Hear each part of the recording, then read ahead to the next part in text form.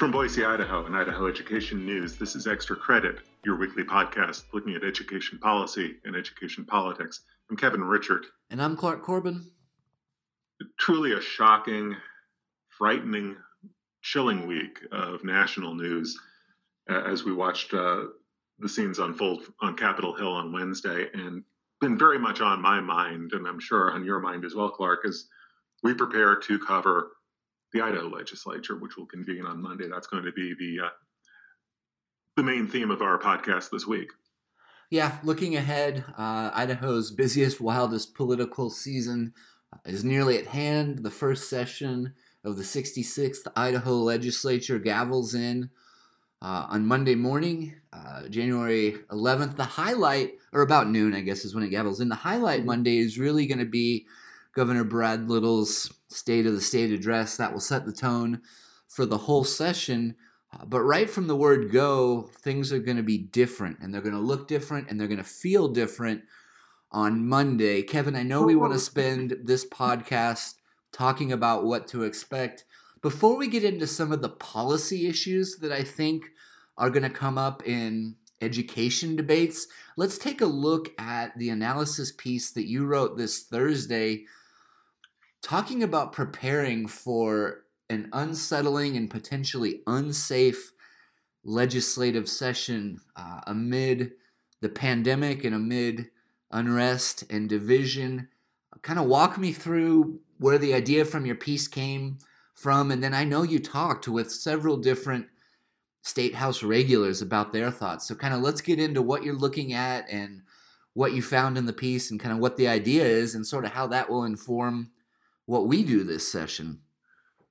Well, I think it was an attempt to sort of take a look at a lot of the things that we've been thinking about and talking about internally for months. How is this 2021 legislative session going to look and feel, and how are Idahoans, lobbyists, and the media going to interact with this legislative process? You know, you and I have covered a bunch of legislative sessions, and I have nothing even remotely to compare to what we're about to experience in 2021, except for what we experienced the very final few days of the 2020 legislative session back in March, as coronavirus cases were first starting to be reported in Idaho, and the special session in August, the 3-day session that we generally, the two of us, covered from afar. The extraordinary session.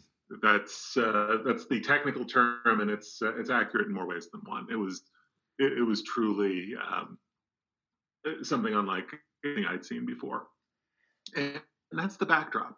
So we know the 2021 session, it convenes on Monday, and we're convening in the middle of a time where the pandemic is not going away, and if anything, Idaho is struggling even more with the pandemic maybe than it was in March and August. The numbers continue to spiral upward.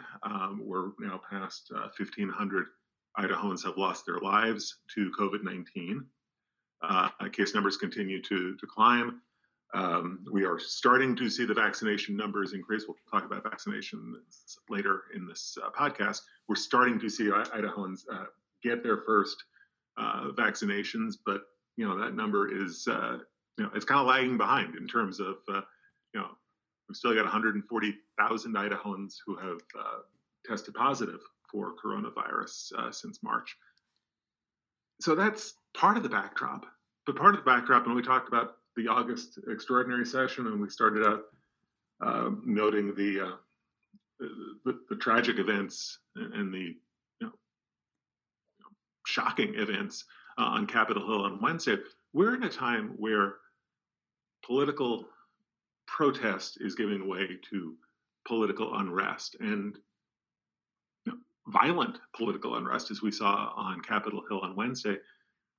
What we saw at the State House in August. The Idaho State House in August, yeah. At the Idaho State House in August, it bears some very chilling similarities to what we saw just on Wednesday on Capitol Hill. We had throngs of demonstrators, crushing their way into the the House gallery, breaking through a glass window in a doorway, really confronting state police to force their way into a gallery that was where the plan was to have limited seating in the gallery, as I recall, because uh, you know, you know, legislative leadership wanted to maintain social distancing. That all went by the boards, and the session continued in that vein. We had arrests, we had we had continued protests. A We meeting was had on Tuesday vacated. afternoon of that special session, we had more police cars outside the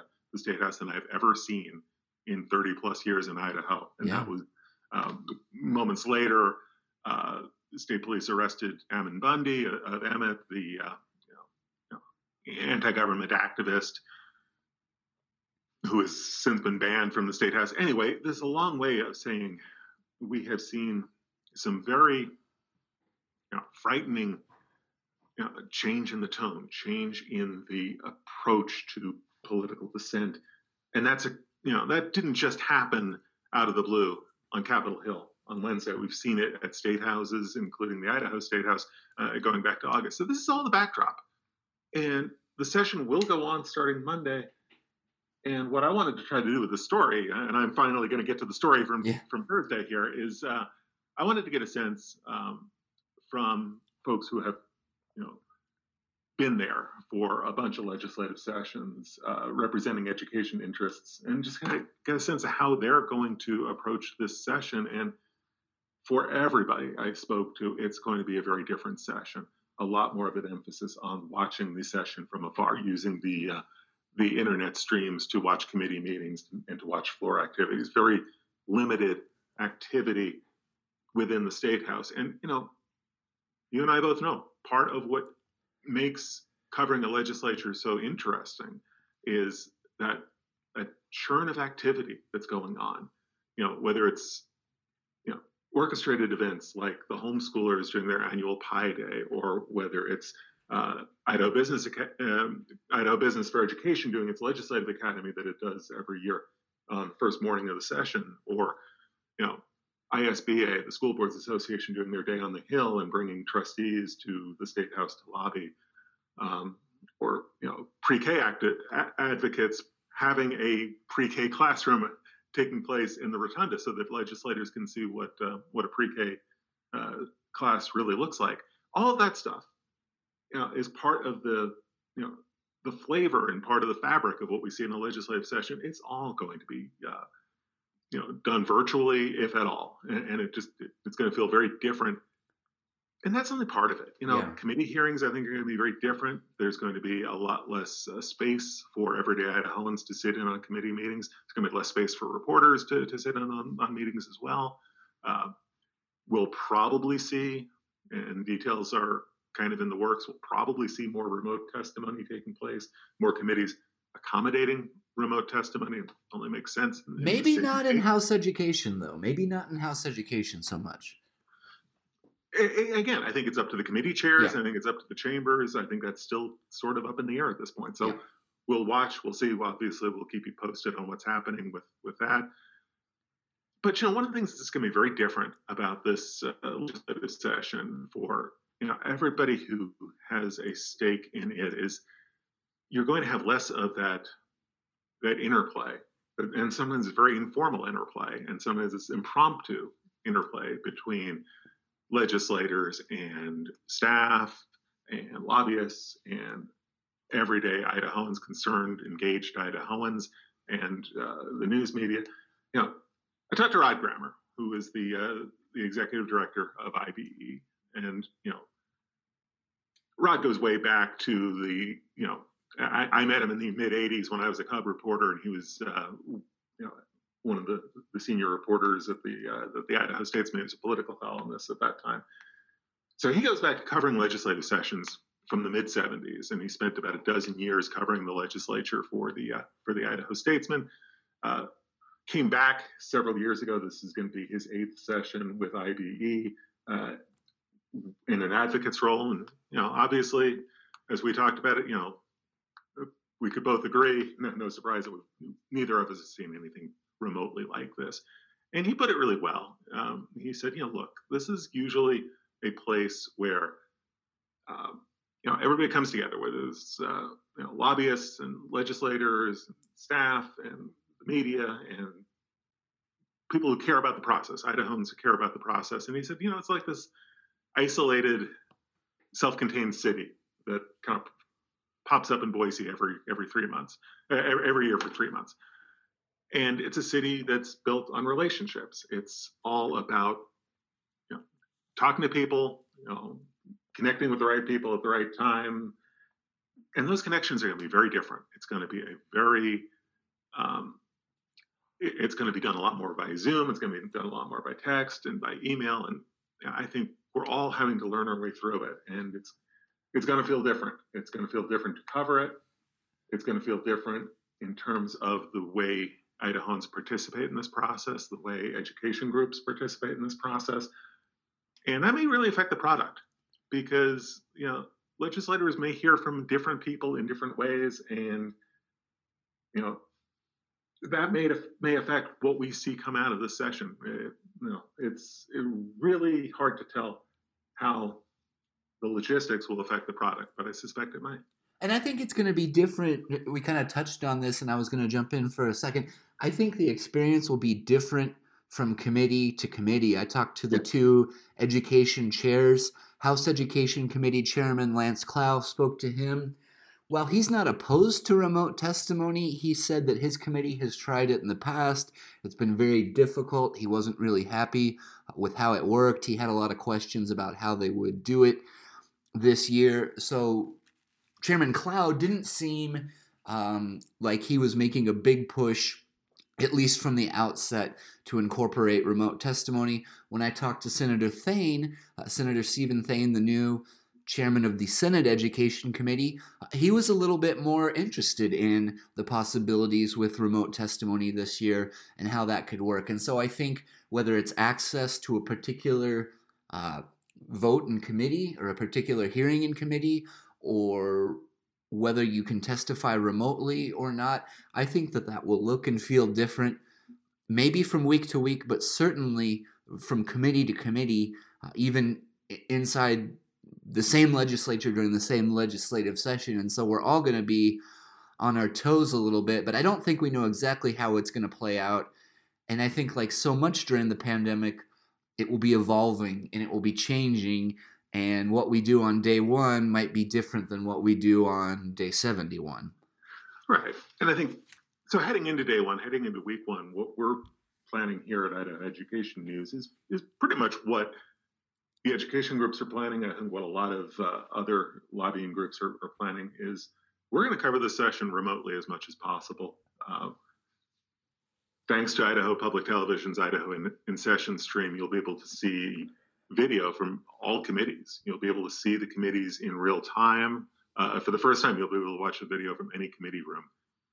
And you'll still be able to watch the floor activity from start to finish on the computer, which you've been able to do for several years. So the streaming service, which has always been a convenience, really becomes a godsend for those of us who are trying to cover the session and for those of you who care about what's going to happen with this session and care about what may happen in terms of education policy. It's a lot easier to observe from afar than it would be without that technology. So that's what we're going to lean on a lot. Our offices are only a couple blocks from the State House, so we can turn on a dime. We can get there within a couple of minutes if there's breaking news that we have to cover, if there's somebody we have to interview, if there's an event that simply requires a face-to-face approach. We'll do it, and we will do it as needed, but we're trying to limit our exposure and trying to limit the possibility of spread as much as we can. So that's our approach. And it really is different as reporters. It's going to be, we're not going to be able to just grab somebody after a committee meeting and say, hey, what happened there and what happens next? We're not going to be able to just sort of, walk the hallway, find the right person at the right moment, and get a sense of what's happening behind the scenes. It's going to be more of a reporting challenge, but really at this stage of the game, at this stage of the pandemic, it's the approach that makes the most sense. Yeah, I mean, I think this will be my 10th or 11th consecutive legislative session. And that was really one of my strategies that I kind of dialed in over the last decade. Was sort of working the hallways and Yeah. how to get to the legislators who I needed interviews with. And I had a couple of really good systems that I developed. But one was if I needed to talk to somebody for a story, I looked up their committee assignments and I would basically shadow them for the day. I would go to their committee meetings and try to walk out of the meeting in the hallway with them back to their office or up to the floor and try and take advantage of that opportunity to be there in the building. So that's going to be a little bit different this year. But I want to give Well, one of the our things that I would do, and I'm going to miss being able to do it, a couple things is, you know, there were a couple of folks, you know, who I were kind of used as kind of go-to sources, and I knew where they would gather every morning, yeah. and I would make sure if I needed to kind of get a sense of what was going on, I'd make sure to kind of walk by because they'd see me, I'd see them, and they kind of you know Yeah. usher me over, and I'd be able to say, hey, off the record here, what's going on this, and they would give me a lot of intel, and that's something that I won't be able to do as easily. And the other thing that I did, and it's a little bit similar to you, kind of staking out legislators in their committee assignments, there would be times that I would leave the press room, which is um, leave my cubby hole in the press room and take my laptop and write sitting on a bench in the hallway, Yeah. and just somebody will walk by at some point, and there's a good chance that somebody who walks by is somebody I'm going to need to talk to anyway, and they'll see me and we'll just say hi, and it's like, you got a second? A lot of that sort of, it sounds like chance encounters. It's not. It's strategic. We've been doing this for a while. We've got some tricks of the trade, and everybody at the state house has their own, Yeah. tricks of the trade. The currency at the state house is relationships and communication. It's all going to feel different. I mean, you know, it already feels different. We haven't even started the session yet, and it's already different in the sense of here we are the Friday before the legislative session. Normally, you and I would be at the state house. We would have heard the governor give an overview of what to expect in the next few months. The AP would do its legislative preview. The governor would show up every year. Governor Otter did this for 3 terms. Governor Little had done it the past couple of years. Not really talk about details in the state of the state, but give you a pretty good sense of what you might want to be listening for in the state of the state. No legislative preview this year, so we haven't heard from the governor. We'll hear from him on Monday, but I feel like I'm going into the state of the state with less of a sense of exactly what to expect, just because we have not had that Q&A session with the governor ahead of time. Right. No, I'm with you 100% for sure. I know that both of us have been talking with legislators this past week. Do you want to transition into doing our own little session preview and talking about some education issues that might come up this session? Is this a good time to shift gears and move into that? And you laid it out really well in your story on Thursday. Just some K-12 issues to watch for, and Yep. we can walk through that. I mean, this is still going to be a very crucial and very substantial legislative session. We're looking at a $600 million surplus that nobody could have expected when the legislature adjourned in March. That's going to have a profound effect on how we fund education in the future and what we do about tax policy in the future, because I think we're going to have debates about both over the next 3 months. We're going to have the issue, of the career ladder of teacher salaries, and we're going to have issues surrounding higher education. I mean, last year it took 3 tries for the House to pass a higher education budget, and the increase for higher ed was pretty minimal. Higher ed has taken some hits over the past few months, holdbacks with money not replaced, unlike K-12, where the state did come back in and replace money that was cut through budget holdbacks. So the higher ed budget issue and the politics of higher education, that's going to be a big issue. And you laid out a lot of the K-12 issues. So why don't you jump in? It's Yeah. the point being this. Even if we weren't in the middle of a pandemic and in the middle of this period of political unrest, this would still be a very newsworthy legislative session. Absolutely. Yeah, I had a piece on Thursday, kind of a companion piece to your analysis about the unsettling and potentially unsafe session. That same day on Thursday, if you head to the homepage, www.idahoednews.org, my story was 5 education issues to watch during the 2021 session. Let's not go through all 5. Let's maybe pick 3 to explore on the podcast, but let's start with what I think will be addressed first thing on Monday from Governor Little, and that's the budget and holdbacks. You kind of teed this up a second ago, but out of concern that revenues would dry up during the pandemic, Governor Little proactively ordered 5% holdbacks to the current year's budget. That translated to about $99 million for K-12 public schools. But sort of so far, the opposite happened. Revenues have come in ahead of forecast, and they beat the projections. And as of December, the state was projecting a record $600 million surplus, essentially an ending cash balance of $600 million come the end of the fiscal year, which wraps up June 30th every year. And so the holdback, what to do about that, what to do about teacher pay, what to do about education funding proposals in general, I expect that will be addressed right off the bat with the State of the State address on Monday. And then we're going to know a little bit more about, Governor Little has kind of hinted that when the legislature comes back, he'll unveil a plan to draw down that projected surplus, so to speak. And he's talked about tax cuts.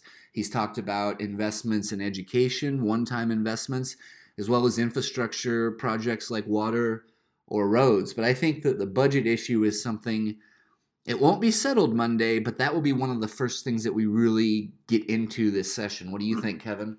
Yeah. And, but what we have also seen, especially when it comes to tax policy and how tax policy affects the budget, legislators have so many different ideas. We may have a plethora of tax proposals that come down the pike. Yeah, absolutely. And higher ed, we're going to get some information on the higher education budget proposal, at least from Governor Little. We expect that on Monday as well. Kind of what we expect to get Monday is the governor's budget proposal, as well as kind of a laundry list of his top agenda items for education and for kind of all aspects of state government. I really think of the State of the State address as kind of it's almost oversimplified, but it's sort of the local state version of the State of the Union address that the president would give to Congress, just kind of on that scale, for us. But I think the budget will be one of the first things that we get clarity about. But there's a many other education issues that will come up during this session, which could last, 90 days or so. And you mentioned one, I think, and it really kind of it ties into education, but I think it also ties into what I think is going to be the overriding theme of this session. You talked about school closure authority. That's where I want to go next. Makes the call on school closures and school openings. As you walk through that, I feel like it's part of a much bigger debate between the governor and the legislature over authority in an emergency, authority in a public health crisis. I will be very interested to see how the governor broaches that topic, knowing that there are going to be legislators listening who have been openly skeptical, openly critical of his approach to the pandemic, to public health, and the economic rollout stemming from the stay-at-home order back in the spring. It's going to be a skeptical crowd on that issue, and school closure is just one facet of that issue. Kevin, you just hit the nail on the head. It's almost as if you've been paying attention this last year or something. Yeah, what do you know? But you're absolutely right. One of the major backdrops to this session is going to be a battle for authority, a battle for Mm-hmm. power, this issue of separation of powers between the different branches of government. You're absolutely right. Legislators, many legislators, several legislators were concerned or skeptical about the executive orders and the executive actions that the governor took to respond to the coronavirus. Everything from how the spring primary election was handled to the disbursement of federal stimulus money through the CARES Act. Um, Legislators were concerned about that. So I want to take you back just before that August extraordinary session. There was a working group of education legislators that were trying to get some issues off the ground to bring up during that August special session. And school closure was one of the issues. Governor Little did not put it on the agenda for August, but all of the legislators I talked to this week said that that's an issue that's going to come up now that we're in the regular session. Where the education working groups were in August is that they wanted to limit the role and authority of public health districts. And so what they were talking about doing, it was just a proposal and it never got off the ground, but like I said, the issue is back alive. What they were talking about doing was limiting the health districts to having an informational advisory role, and then making it clear that school districts would be the ones that could make the opening and closing decisions. Which is kind of been what's happening anyway, Yeah. but I think legislators want that more. I think they want that codified in code. Yeah, and it all comes back, right? We looked at over the summer, the state's response to the coronavirus really was pushed down to the local level and really embraced local control. We moved from a statewide approach in the early days of the pandemic where nobody knew what was going on and there were large, widespread closures and statewide decisions. We saw that evolve over the summer to where those decisions and that authority was pushed to the local school board level to make those high stakes decisions about opening and closing. And so this fits right in there. It's all about separation of powers, local control, who has the authority. That's going to be a huge issue this session. Yeah, I think it may be the overriding issue of this session. And let's face it, we're only 16 months away from a Republican primary. I think it's going to be the overriding political issue heading into 2022. So hard to believe we're talking about the next election cycle, but it's closer than you might think. So it's going to be a fascinating legislative session, and we tried to set the table a little bit for you this week, and obviously we'll have full coverage on Monday. Yep. We'll have full coverage from the state of the state, from the budget proposal. You're going to take the lead on the writing. I will write a companion piece on Monday. If you want to watch the State of the State address, there are a lot of different ways to do that. We mentioned the Idaho in session option. I'd also put in a plug for Idaho Public Television. We'll have live coverage on Monday at 1 p.m. Mountain. I will be on the panel breaking down the State of the State address. So, that's a good way to catch the speech if you're interested and get some in the moment reactions from several of us. So yeah, it all begins on Monday. It all begins on Monday. There's several other issues that I'm not going to break down on the show today, but they're in the article. We expect school choice to be a big debate this session, especially following that U.S. Supreme Court decision involving the Montana State Scholarship Program that must be made available to all students, including those at private religious schools. The issue of school funding, enrollment versus attendance. I know that might sound like semantics, but it's a big issue, and we're talking about a lot of money. Also, I think we're going to get a little bit more on literacy and what to do with the state's literacy initiative. There may be some discussions about early education that crop up this year. A whole host of issues, a whole host of higher education issues. It's going to be different this year, but our commitment is that we'll cover it once again from start to finish, all the K-12 public school and higher education issues, as well as the corresponding budget debates and policy debates that affect those. We'll cover those. It's going to look and feel a little bit different this year, but we will have full coverage. Starting on Monday, we will have the Extra Credit podcast going all throughout the session. So we'll be back here at the end of each legislative week to kind of break it down, maybe in a more bite-sized format as to what happened and what the big issues are. But it's going to be especially unpredictable and unsettled this year. You've mentioned Idaho Public Television. That's a great resource. You mentioned Idaho in Session. That's how I'm going to cover this legislative session. And for our listeners, if they are not familiar with that site yet and want to start taking advantage of that, that's available through the legislature's website, which is just legislature.idaho.gov. I've got it pulled up on my cell phone right now. Scroll down just a little bit. You'll see a calendar that will give you a list of committee hearings and big events of the day. Just below that, there's a speaker icon, almost a little logo. It says live audio and video streaming. If you click on that, that's how you'll be able to watch every committee meeting and every floor session.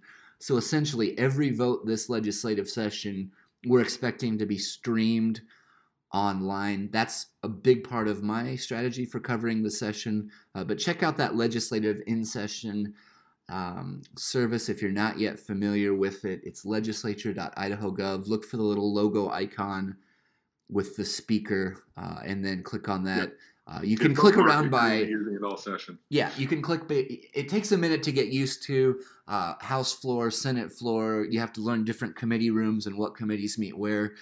But pair that with the calendar that you're seeing on the same website, and you will get the hang of it. And the promise is from the state that every vote will be streamed this year. And so that's quite a public service, and it's going to make our lives a lot easier and a lot safer as well. So I'm excited about that. And a wrinkle to it this year is that for the first time, all of these streams will be closed captioned. So for those who have for the hearing to the proceedings much more easily than ever before. So that's part of a fraction of the CARES Act money went towards some technology upgrades to improve the streaming service, and that's one aspect that was improved. So, all right, it will be easier to cover and to monitor and to engage in this session from afar. All right. That was really the big segment that I wanted to get to on my legislative preview. Kevin, I know you have a couple of final thoughts and a couple of final things that you want to flag and point out before we start to wrap it up. So take it away. It turned out to be a really big news week. We come back after the holidays, we don't know how much news we're going to have. A lot of stuff that you want to look at on our website. The latest on K-12 enrollment, spoiler alert, it dropped in the middle of the pandemic. I mean, all of these are pandemic stories, as you'll see. Devin Buckin and Sammy Edge teamed up on a story looking at how schools are reopening across the state. The trends are moving towards more face-to-face learning, but not everywhere. And that's going to be a story that unfolds in the weeks to come. But a couple I wanted us to each spend a couple of minutes talking about. You've been tracking the vaccine rollout. Yes. And how that might affect K-12 teachers and staff. Quickly, what did you learn on Tuesday? Yeah, there was a new series of press conferences that the governor and the Health and Welfare Department are launching to kind of keep Idahoans up to date with the vaccine rollout. The big news that I took away from it is that teachers and public school staff are basically next on deck. When we get through this first wave, which includes a lot of frontline healthcare workers, when we get into this wave, they're calling it 1B, but when we get into this next wave, K-12 public school teachers, staff, counselors, bus drivers, people with those types of jobs are going to be up for the next rounds of vaccines. The latest estimate from Director of Health and Welfare and from the governor is that will happen in February. And so we're going to continue to cover that closely. That was a priority for the governor and for the state all along, has been to offer in-person learning and to slow the spread of the virus. They said the vaccine deployment is a big part of that strategy. Obviously, the vaccine is optional. It's not a requirement, but it will be available. Some educators, we do know, limited numbers, have already gotten their first dose of the vaccine, but really, the group is up next, and they're expecting widespread access as early as February. It's been a little bit. There's a lag right now between the vaccine coming in and the vaccine being administered. Dave Jeppesen from Health and Welfare tried to explain the logistics of that and getting a new program started and how that was expected to a certain degree. But they hope to ramp up, and they hope that supply will increase. They hope that more vaccines can be approved. But that's the plan right now. Right now, we're on emergency frontline healthcare workers.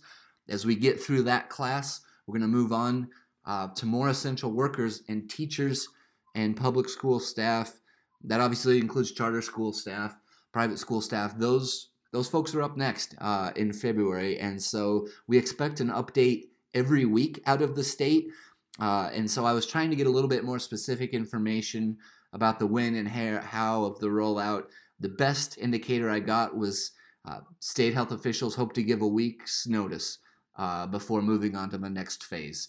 And so continue to check back with us, but it does look like it's close at hand.